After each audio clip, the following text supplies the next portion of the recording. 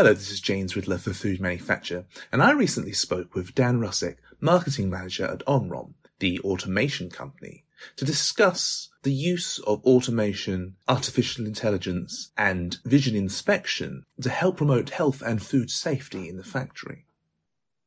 Yeah, so really sort of AI comes into itself when you're looking at something, but the type of defect you're looking for isn't always the same. And it's really challenging. So for conventional vision systems, if you know where the defect can occur and you know what the defect could possibly be, then essentially conventional vision tools are really, really useful and can be applied, and it's quite straightforward. The way we're using artificial intelligence is actually when you don't know where the defect could be and you don't know what the defect could look like. And that's where AI, as I said, sort of comes into its own, because you can teach, using artificial intelligence, you can teach effectively lots and lots of good products. So for example, if it's yogurt pots, you can teach lots and lots of good product, and the artificial intelligence algorithm learns what's good. And from all those models, it basically builds up a method of detecting variances from that model. And that's basically how the AI works. So things like, I'll use yogurt pots as an example because you mentioned it. The common things that you can have problems with the packaging are things like deformity, but you don't know where that deformity will occur and what the magnitude of that deformity will be. Now, using AI, it basically takes lots and lots of good models, and then it analyzes and compares what you show it and makes comparisons of those good models. So it makes it easier to define a deformity no matter where it is and no matter what the magnitude is, because you're comparing it against maybe thousands of trained models which have gone through previously. And that's where it really comes into itself, where you've got quite complex geometries. Yogurt pot might seem quite simple, but there's lots of curvature on it. The angles are quite specific. And also other food products, not just yogurt pots, where they're organic. So there is some minor changes anyway. And again, that's another area that's quite challenging for conventional vision to solve, because normally with conventional vision, being honest, it was developed for things like the automotive market, where you had engineered products which were a very specific tolerance and always usually the same. And if they were slightly different, then you knew it was an error. With food products, especially if we talk about organic things, if we look at things like meat products, it's never the same. It's always a little bit different. And again, that's where AI can be used, because you can train lots and lots of models and it can calculate what the usual variances would be.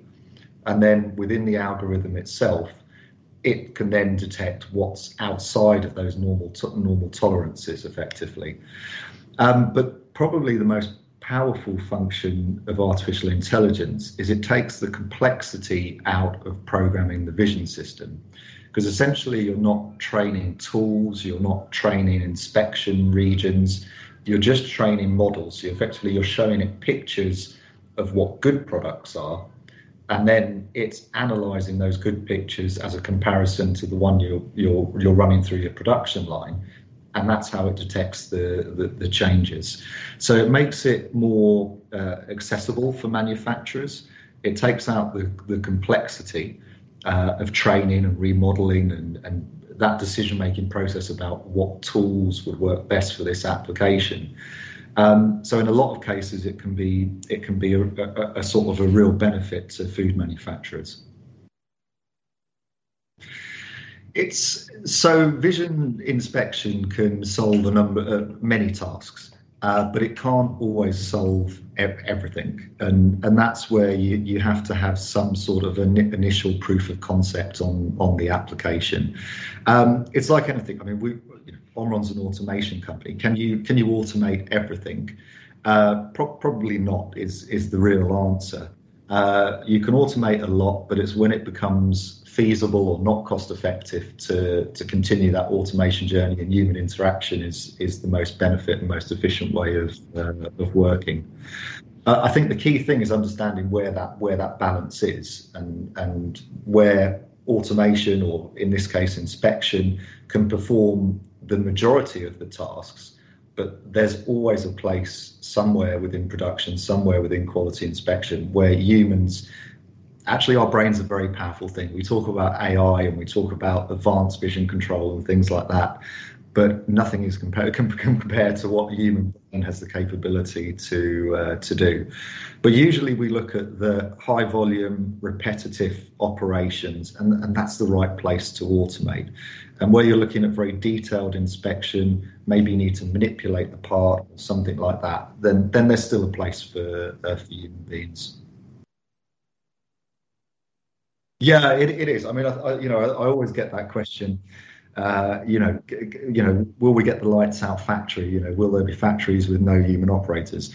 In honesty, I don't, and our company belief isn't about that. It's about automating and providing automated inspection for tasks that can be automated, but there'll always be a place for humans in manufacturing.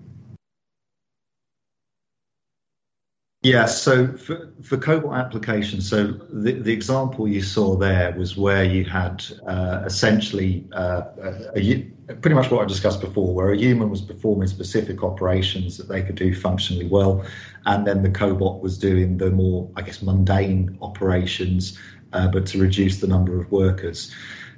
In terms of the food applications, you probably wouldn't see that type of cobot application, but we are using cobots for different types of applications in the food industry. So one of the main ones is end-of-line palletizing.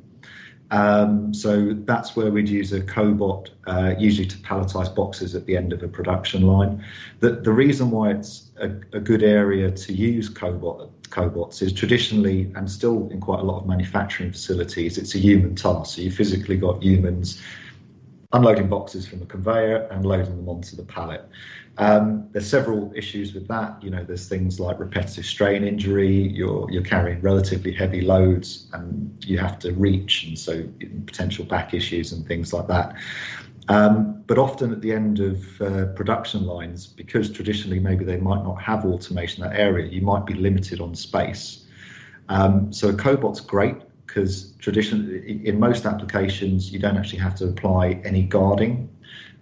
So you can normally use a cobot at the end of a production line, and it occupies pretty much the same footprint as if you had a manual process. So they're great for installing there. The other areas we use cobots a lot for high-speed production lines is actually loading consumables, so things like packaging media. Traditionally, you'd have an operator loading cartons, loading films into a machine. Again, fairly repetitive, fairly mundane process, but very easily resolved using a collaborative robot. But in terms of, you will have noticed with the collaborative robots, in terms of their speed, and they're not as fast as traditional industrial robots. So they lend themselves to replacing human operations rather than in-process operations. Yeah, I think moving forward, I think that the areas that we're seeing quite a dramatic increase in sort of robotic adoption typically are the areas where you've got a lot of human intervention in line. So the most common areas are sort of the primary handling area, where traditionally robots haven't been deployed because there's issues with hygiene, there's issues with things like washdown. But now robots can be supplied with high IP ratings, hygienically designed so they can withstand washdown chemicals, easy changing of tools, so if you're going from one product to another. And we're seeing a lot more in that area. So, for instance, if I'm thinking of a meat line, for instance, where you'd be handling the raw product and placing it onto the conveyor before it goes into like a tray sealer or something like that. Sometimes some of these food factories, you'd have maybe 20 or 30 operators physically just loading the product out of containers and feeding them onto a production line. We're seeing a lot more automation in that area. COVID is part of that issue because you can't have people working in such close proximity, so workforce density is a challenge, so it's a very obvious place to automate. But two, a lot of manufacturers are really finding it challenging to find low-skilled labour or access to low-skilled labour is a big challenge. So automation is the very obvious solution to solve that problem. Yeah, so we've just done a project which is a high-speed chicken fillet line. So basically it's where chicken fillets traditionally would have been loaded on by hand in a primary area and fed into weighing and sealing operation. But we've now completely automated that with Delta robots. And that's a really common application now where we're doing meat handling. Because again, traditionally, because of hygiene reasons, it's a very heavily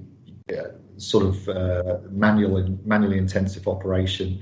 But now we can do it in high speed with Delta robots and hygienically as well.